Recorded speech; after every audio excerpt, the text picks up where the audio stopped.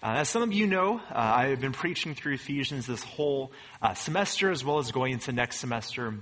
This has been such a wonderful letter just in terms of what God has revealed through his Apostle Paul. And it's been a blessing for myself. I pray that it's been a blessing for my ministries, and I pray that it'll be a blessing for us this morning as well.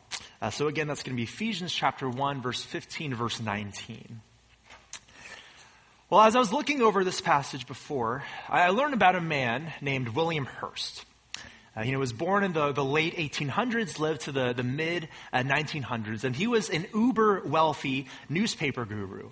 If some of you guys have followed history, you know that he made his fortune off of probably what was the most popular newspaper of America back in that day.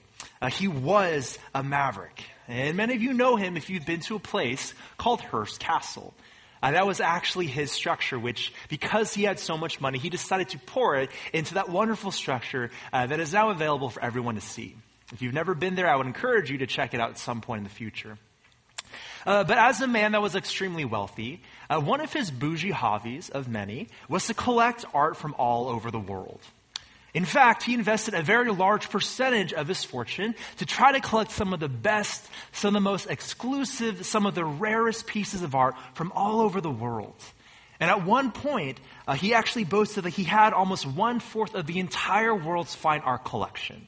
It was something he just enjoyed doing, collecting art from all over the world. And so there was one very fateful day that he read about this one particular piece of art, which he thought that he just could not live without. He felt hungry for that piece of art. He wanted to find it. And so he told his agent to scour the earth. He said, I want you to find this piece by any means necessary. No matter what it takes, find this piece.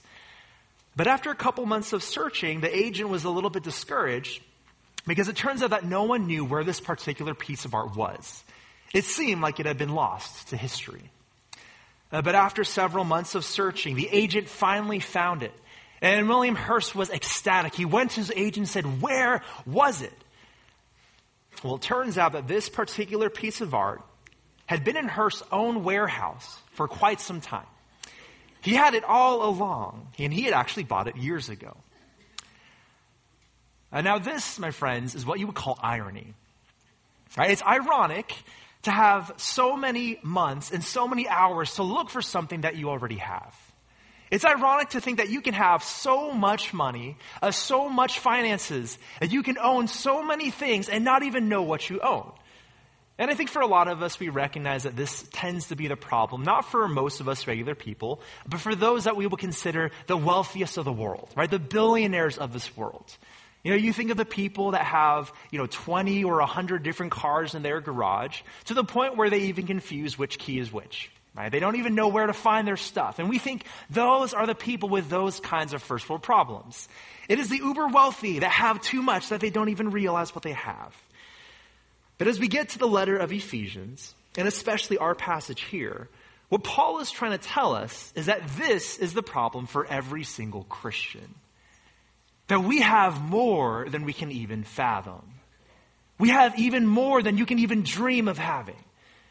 Right? When you look at this letter, starting in verse 3, Paul is praising God. He says, blessed be the God and Father of our Lord Jesus Christ, who has blessed us with every spiritual blessing in the heavenly places. And the idea there is that God has given us everything. He's not just given us some of the blessings he could have given. He's not given us some of his grace. He has given us everything in Christ. That our cup is overflowing with his grace, with his mercy, and everything that he could give, he has given to us.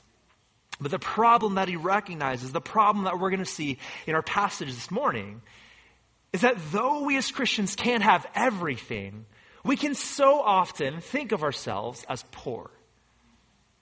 We can so often neglect and actually see what it is that God has given us. That we live our Christian lives thinking we need just one extra thing in order to be satisfied. And we don't recognize just how much God has given us. And so what Paul is going to say is that this is actually really just the natural tendency for all human beings. It's not the problem just for immature or weak Christians, but our human tendency is to not realize what we have in God. And so that's why when you turn to verse 15 of this first chapter, Paul begins a prayer. He prays for the Ephesians. He prays for the area of Asia Minor. And he prays for us that we would understand what it is that God has given us. Because though we may have everything, that doesn't mean that we even realize what it is that we have. And so just as Paul prays for us, I think what this passage is saying is that we as believers, we need to be intentional. We need to be regular. We need to be habitual in asking God for insight.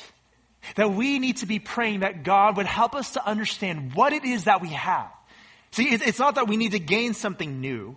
It's not that we have to ask God for something more of His, but we already have it all. And the question is, do we understand? Has God given us the insight to understand what it is that He has already blessed us in Christ? And so this is the whole point of the passage. And so if you have your Bibles open, we're going to read together, starting from verse 15.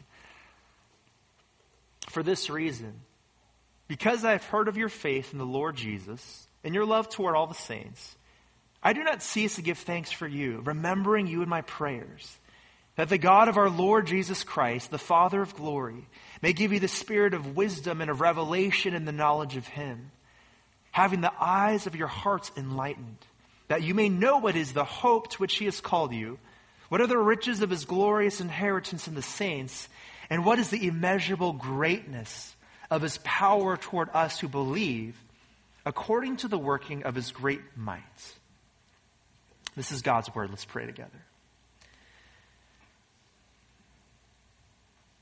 Father, we ask that this morning you would help us to understand your word. That you would give me clarity of speech, that you would give us clarity of mind and of heart. That though we may naturally be led astray by the distractions of this world, that you would help us to understand what it is that you have revealed through your holy word this morning. So we thank you and pray these things in Jesus' name. Amen. Well, as we break down this passage, we're going to see this just very simply in two parts. Verse 15 and verse 18, you see the ask for insight. That is, Paul is praying for us as believers for understanding.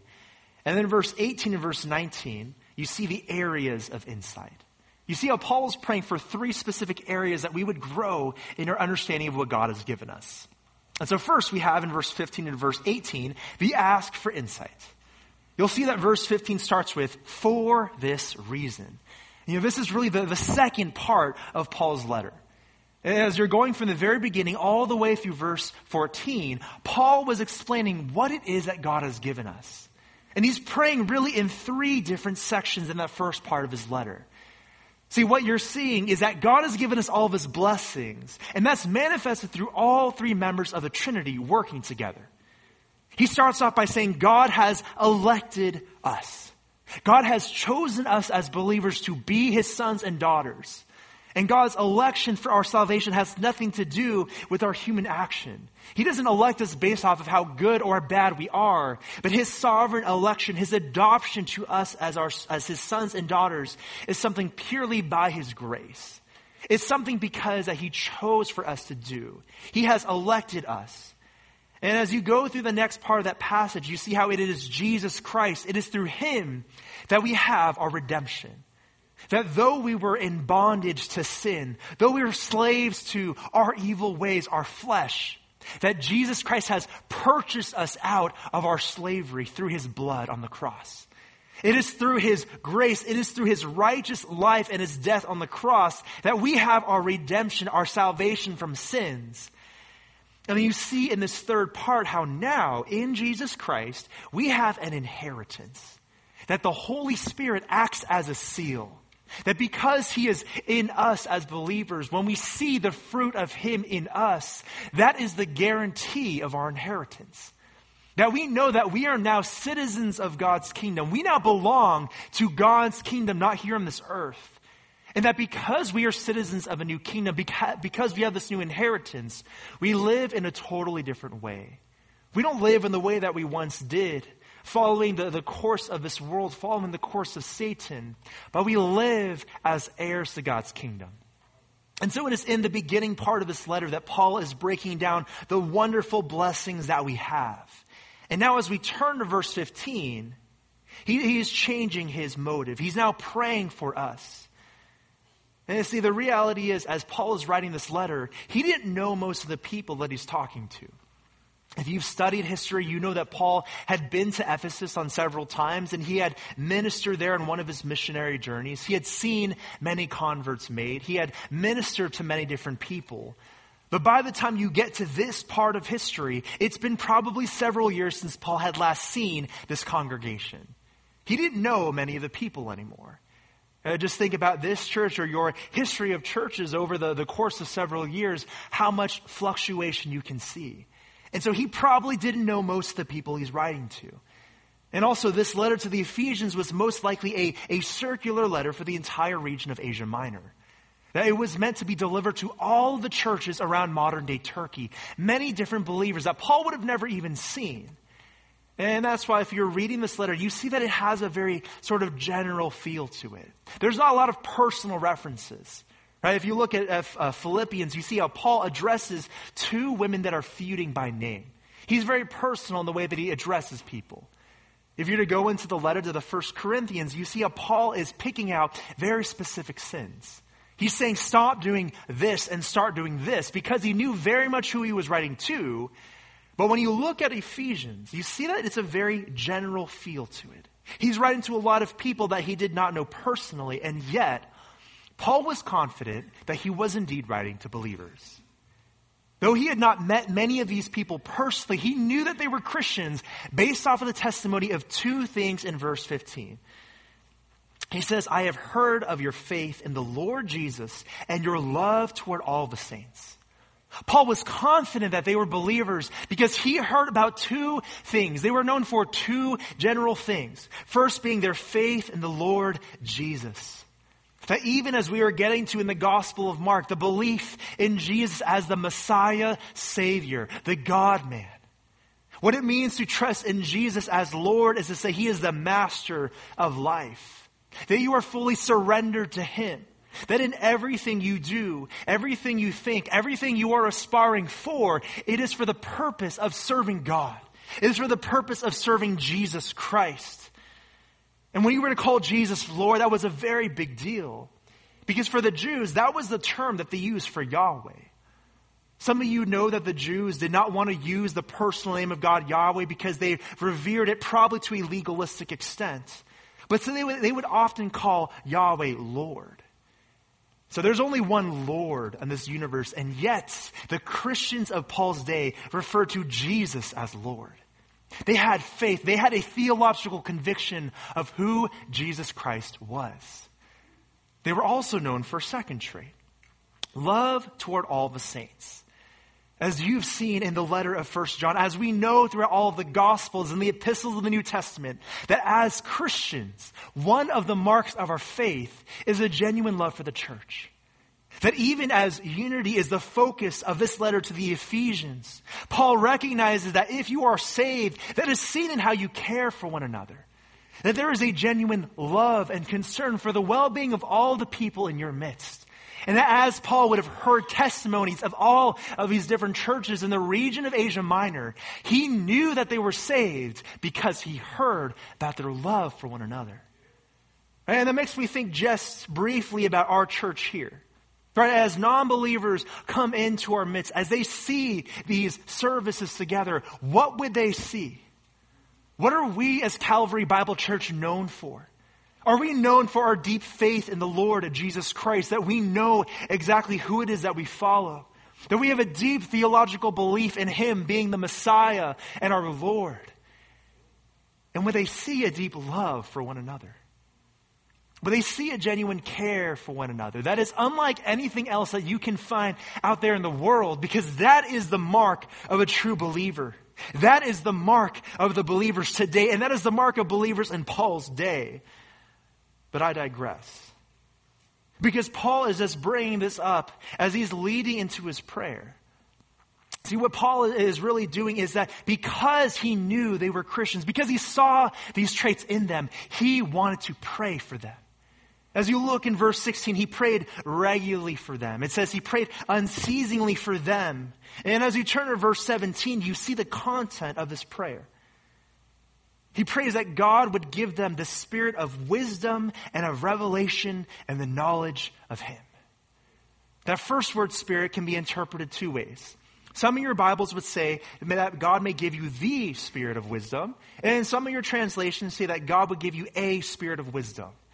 And that is because it can go either way. That Spirit could refer to the Holy Spirit. That is the one who must work in a person's heart to help them truly understand spiritual insight. Or that word could refer to the spirit of a person, their inner being, the true depths of who they are. But the reality is either way, Paul is praying for the same thing, right? Because it must be the Holy Spirit that works in the human spirit to understand spiritual truth. And so Paul is praying that we would have a spirit of wisdom and of revelation. He's praying that we would have spiritual insight into the depths of the truth of what he's saying. As you're hearing the Bible, as you're hearing God's word, and even as they would have heard it back then, that you cannot just understand spiritual truth on your own, but you must have a spirit of wisdom and of revelation. And he uses such a wonderful picture here. Right? He prays that the eyes of your hearts would be enlightened. That you would not just hear it as academic information. That you would not just hear these words as some kind of truth that you can recite on command. But that from the very depths of who you are, on a spiritual level, on a personal level, that the eyes of your hearts would be opened. That you would understand the spiritual matter of what he's saying. As you guys know, we've been going through the Gospel of Mark.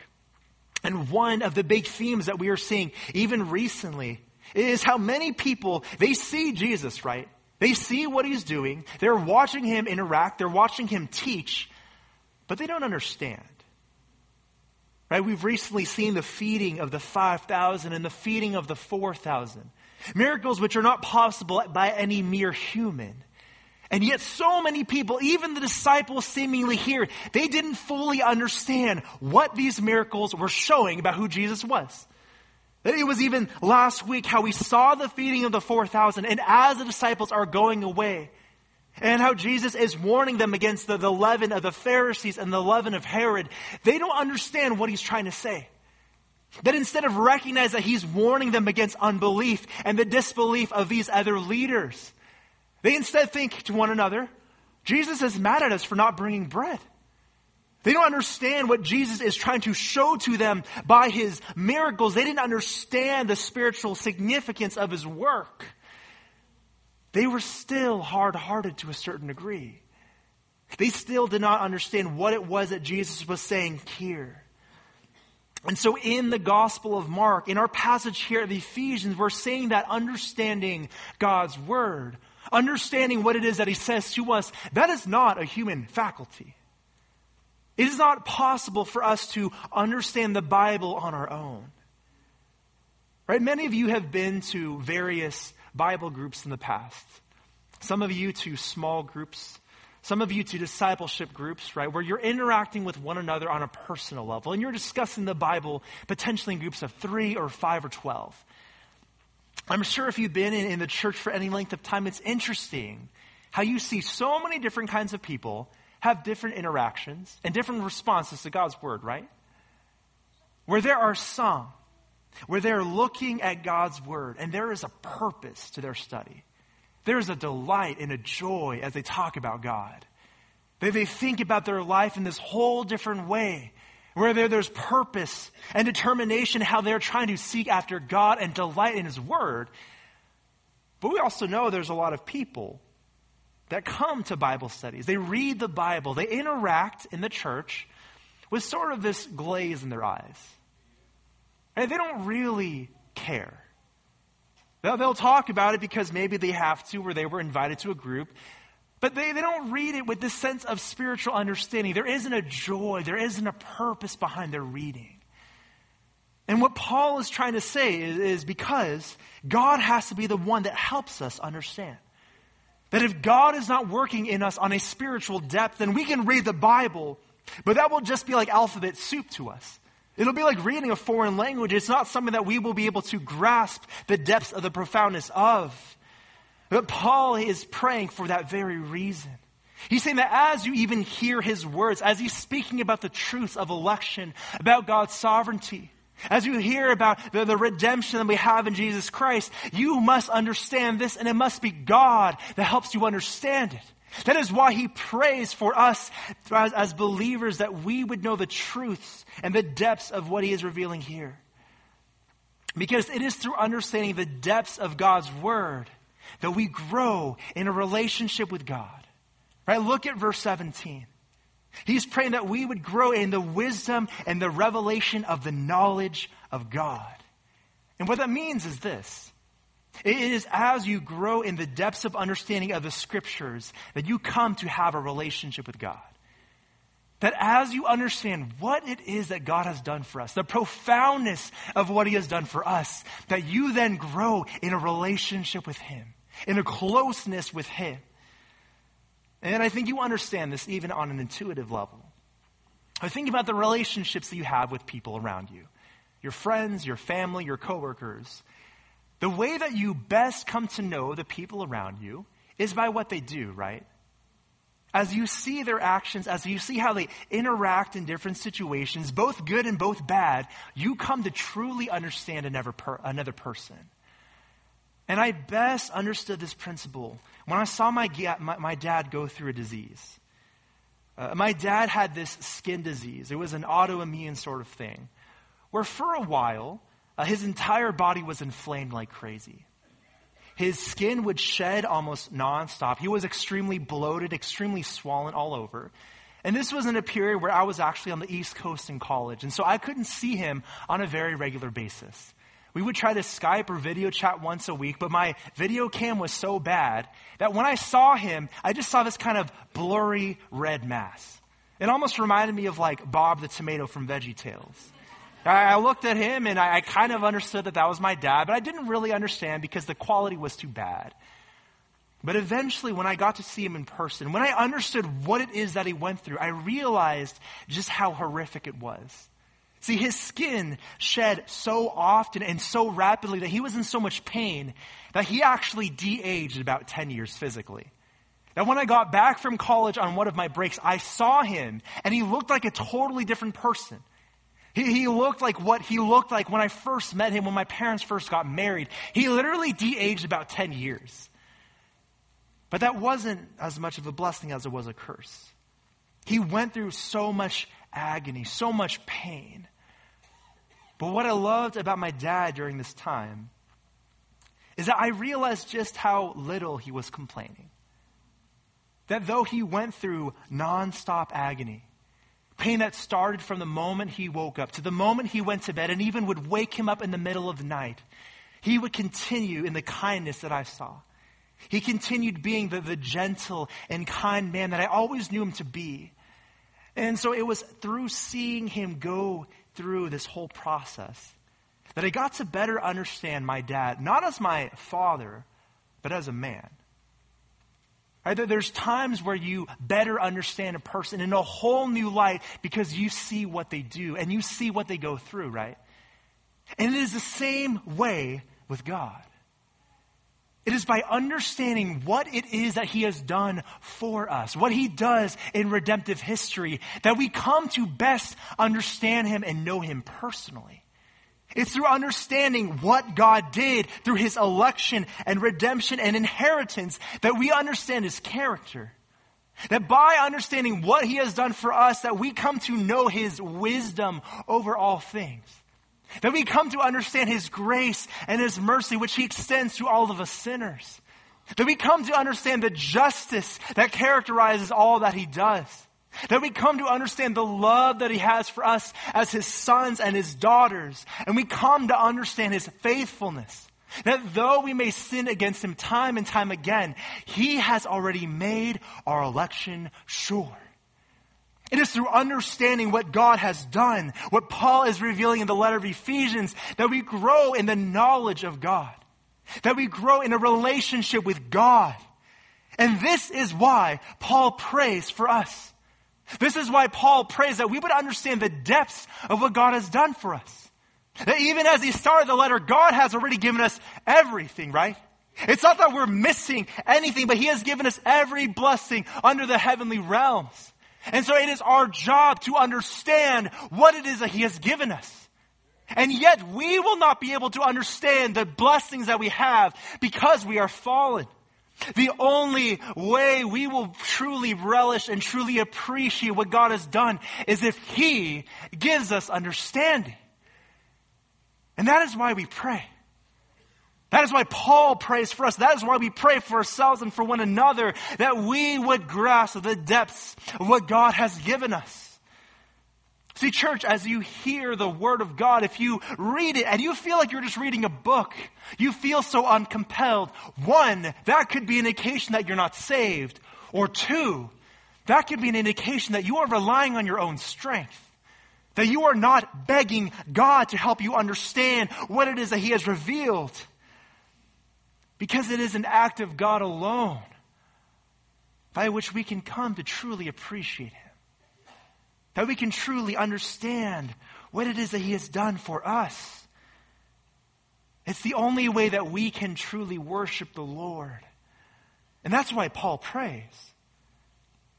And as we go into the second half of this section, verse 18 and verse 19, you see how there are really three different areas that Paul prays for. He's praying that we would understand hope and inheritance and power.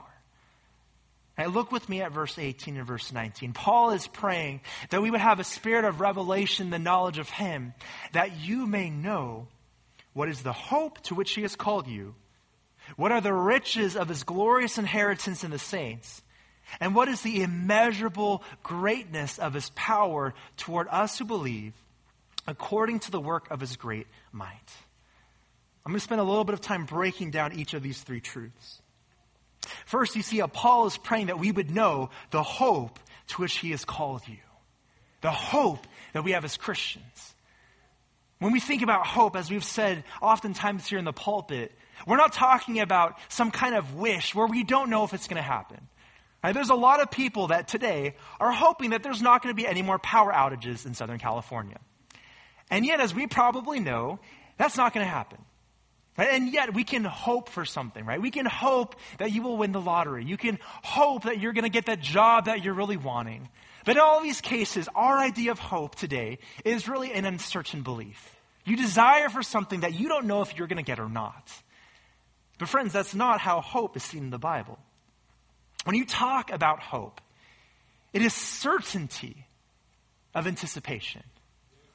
What it means to have hope is that you know that something is true 100%, and because of that certainty, you are excited. You are anticipating the future. You cannot wait for the future. I want you to imagine for a second, as if in 2 days you know that you are going to have your next child. Or maybe some of you, that's not a good thing. But imagine that for some of you it is, right? That you are excited about having that child. You know that that baby is coming in 2 days, and you can't wait for it. Or maybe for a moment that you know in 2 days, you have bought your first home and you are finally moving into your dream house, whatever that may look like, right? You are excited to move in. There would be an anticipation. There would be a giddiness in you because you can't wait to get into that new place. Or imagine that you are longing for going on this dream vacation that you have thought about for weeks and months.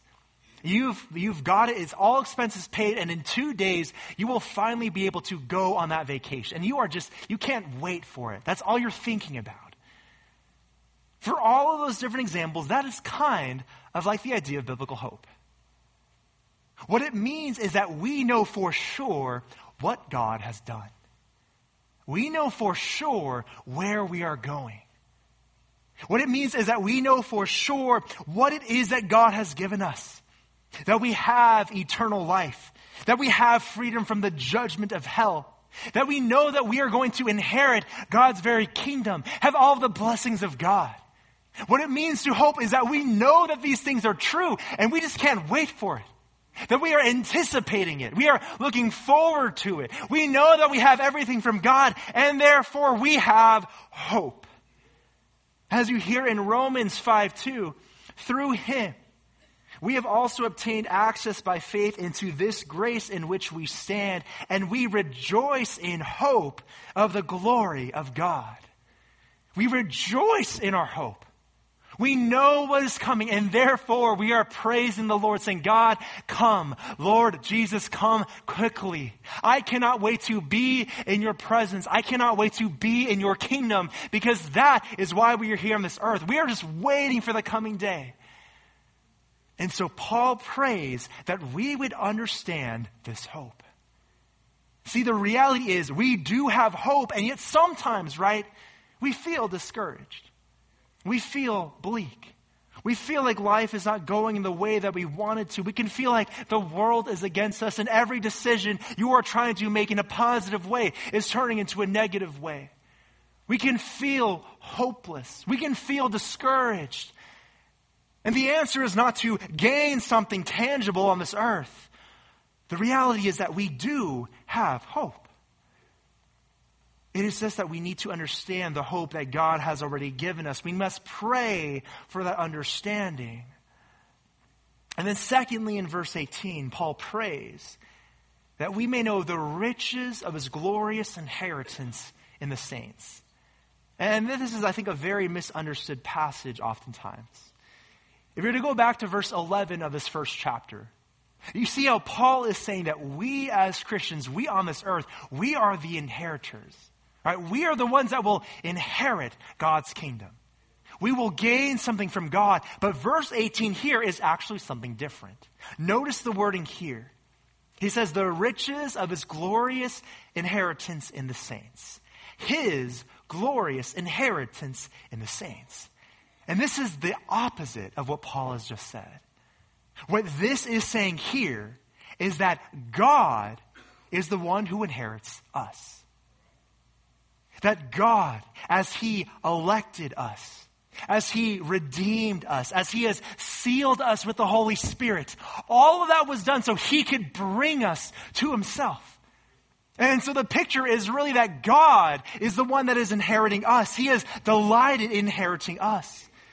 As you hear in 1 Peter 2:9, he says this, but you are a chosen race, a royal priesthood, a holy nation, a people for his own possession. There is a sense in which God is delighted. He is pleased. He is joyful in his ability to bring us to himself. What that means is that we are the apple of his eye. That Christians are his chosen people. That God delights in having us. That we have worth and value as his sons and daughters. That God, when he sees us who are his redeemed, his chosen ones, his purchased ones, he looks at us with joy and delight because he knows that we are his inheritance. And I hope you understand this, right? It's not because we are so naturally awesome people. God doesn't delight in receiving us because he says, look how awesome these people are. Look how faithful they are. Look how amazing they are. Not at all. But he delights in inheriting us because when he sees us as Christians, he sees the righteousness of Christ. That because we as Christians are united with Jesus, that we are in Christ, you think about the perfect life that Jesus lived on this earth, and that counts for us. That the reason that God can look at us and be pleased and be delighted in receiving us as his inheritance is because when he sees us, he sees Jesus. That when he looks at us, he sees the loveliness, the perfection of Jesus Christ, and therefore, he is delighted in having us. Aren't there times where you think about yourself and you can feel just so worthless? You can feel like you don't have value. You can feel ugly or you can feel unwanted. You just feel like you and yourself, there is nothing good in you. And on a human level, you're probably right. All of us are unworthy before God. But the truth that Paul is bringing to our attention here is that in Jesus Christ, we now have value. That in Jesus Christ, we are worthy of redemption. And in Jesus, God can therefore inherit us. This is an amazing, amazing truth. And this is why Paul prays that we would grasp it, that we would understand what it is that we have. And there's a third thing that he prays for, and this is verse 19. Paul prays that we may know the immeasurable greatness of his power toward us who believe. The immeasurable greatness of his power. Paul is saying that you can't even fathom how much power is working in you. You cannot even grasp the power that God is working in you, the extent to which he has changed you. And if you have your Bibles open, I want you to just look one verse ahead. This is how Paul describes the power working in us. He says the power working in us is the power that he worked in Christ Jesus when he raised him from the dead and seated him at his right hand in the heavenly places, far above every name that is named, not only in this age, but also in the one to come. Do you guys see what Paul is saying here? This is an amazing truth. He's saying that the power that works in you as a believer is the same power that worked in Jesus Christ. It is the power that raised him from the dead. Right? We understand that it is very easy to take a human life, right? Every one of us is fragile. We are just one small misstep. We are just one small disease from our life being over. But there is only one power that can restore life. That God alone has the power to raise someone from the dead. And that because Jesus was God, he was able to be risen from the dead. And the Father has used that power to raise Christ from the dead. And that is the power that works in you as a believer. That is the power that God has put in every single Christian. And this is also the power that God has used to exalt Jesus over the heavens. We don't have time to explain the rest of this chapter. There is so much here, but I just want to go over it briefly. It's the idea that after God raised Jesus from the dead, that Jesus is now sitting at the Father's right hand. He is in the throne of power. He is in the place of exaltation. And he is above every name that is to be named. Jesus has been exalted over everything to be supreme, to use the power that is intrinsically his. And that power that the Father used to exalt Christ to his right hand is the same power that works in you. That if you are a Christian, that is the power that is dwelling in you, that God has used in you. See, this would have been so encouraging for the people of Asia Minor. This was a land of cults and sorcery and magic and demons and all sorts of spirits. People spent their monies trying to conjure up the demons, trying to conjure them to do their very bidding. And even though the people in Asia Minor, in Ephesus and the surrounding area, though they were Christians, there was very much a real fear of the power of spirits. And so to those people, this word would have been so encouraging. In a culture that was dominated by fear, a culture that is dominated by agony over all these other spiritual beings, that they could believe that the same power that raised Christ from the dead, the same power that seated him at the Father's right hand, the same power that was used in Jesus Christ is the power that now works in you. You no longer need to fear anything else. And this has so many ramifications for how we live, doesn't it? Because it means that we can now live in full boldness as we pursue the Christian life. That God's power is working us in a miraculous way. It's as you see in 2 Peter chapter 1, verse 3. Peter says, his divine power has been granted to us all things that pertain to life and godliness, through the knowledge of him who called us to his own glory and excellence. That because God's power works in us, we now have the ability to live this Christian life. He has given us all things pertaining to life and godliness. And this means that we can now take heart. That whatever issue you are going through, you know that God is with you.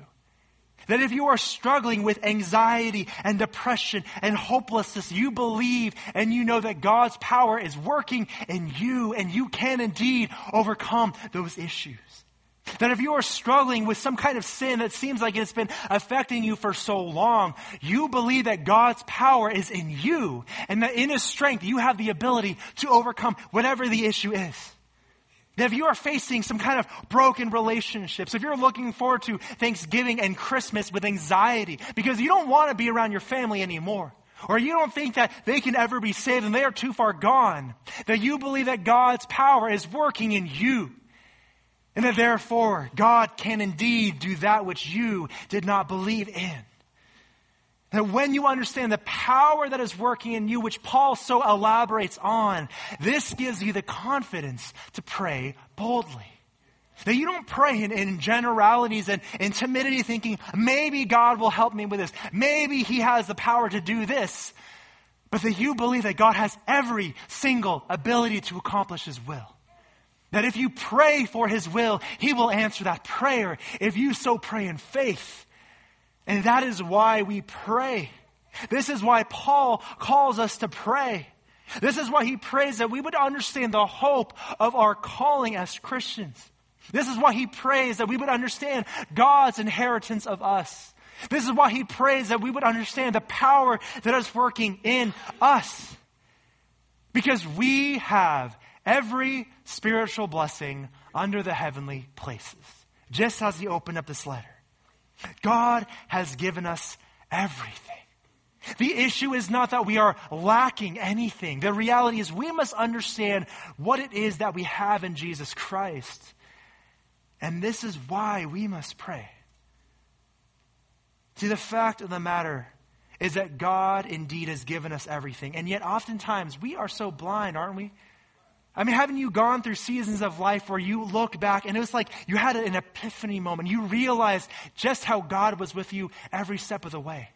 Where you have this moment where you understand that God did not abandon you, but He has always been with you.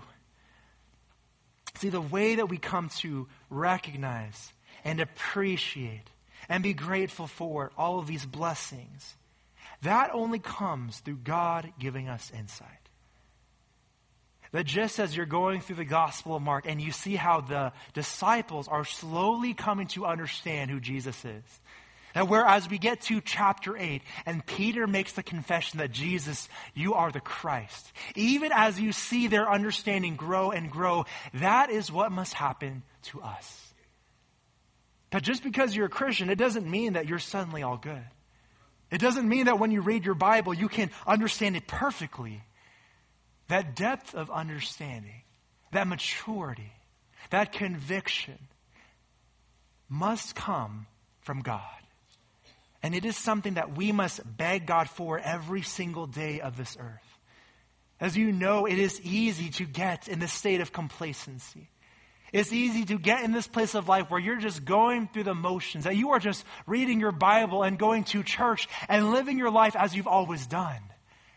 And it is in those moments where you need to heed Paul's prayer. That you must too pray for understanding. That you would beg God to help you understand Him. Because what Paul is really saying is that we have everything we need for contentment in this life. The answer to our issues is not in gaining something new, but joy and contentment are wrapped up in understanding what we already have. So if you are thinking that I just need that next promotion, I just need a little bit more money, I just need to be able to buy a house for my family. If you are running to anything else other than Jesus, well, you're not going to be able to find what you're looking for. Because Paul says in the letter of Ephesians that we have everything in God. We have everything that we need. We have the riches of His blessings.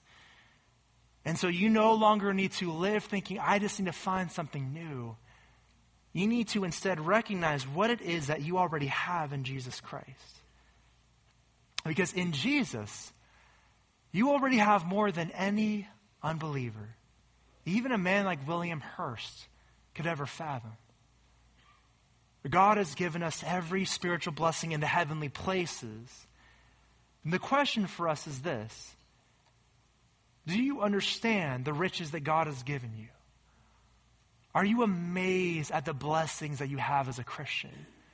Do you marvel every single day at what God has done in you? Because if not, Paul says that you need to pray. If you are chasing what you already have, you need to pray. Because God has given us everything. And so I hope and I encourage you that as you are thinking about today, as you think about your time during lunch this afternoon, as you think about this next week coming up, as you think about the holidays, a time in which are so filled with materialism, so much focus on self-centeredness, that you would instead realize what God has given you. And that you would pray for yourself. You would pray for one another, just as Paul prays for us. And with that, let's pray to our God.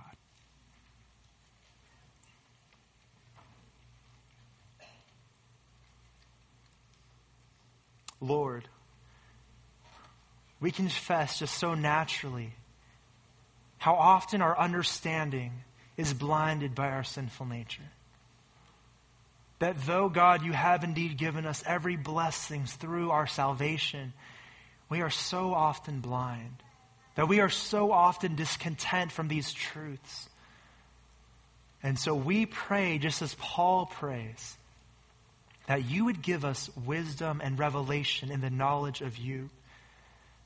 That the eyes of our hearts would be open for enlightenment. That as we read your word, as we spend time together as the church discussing your scriptures, that you would so penetrate our hearts.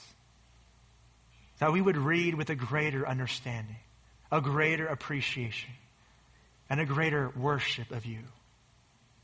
We thank you, and we pray these things in Jesus' name. Amen.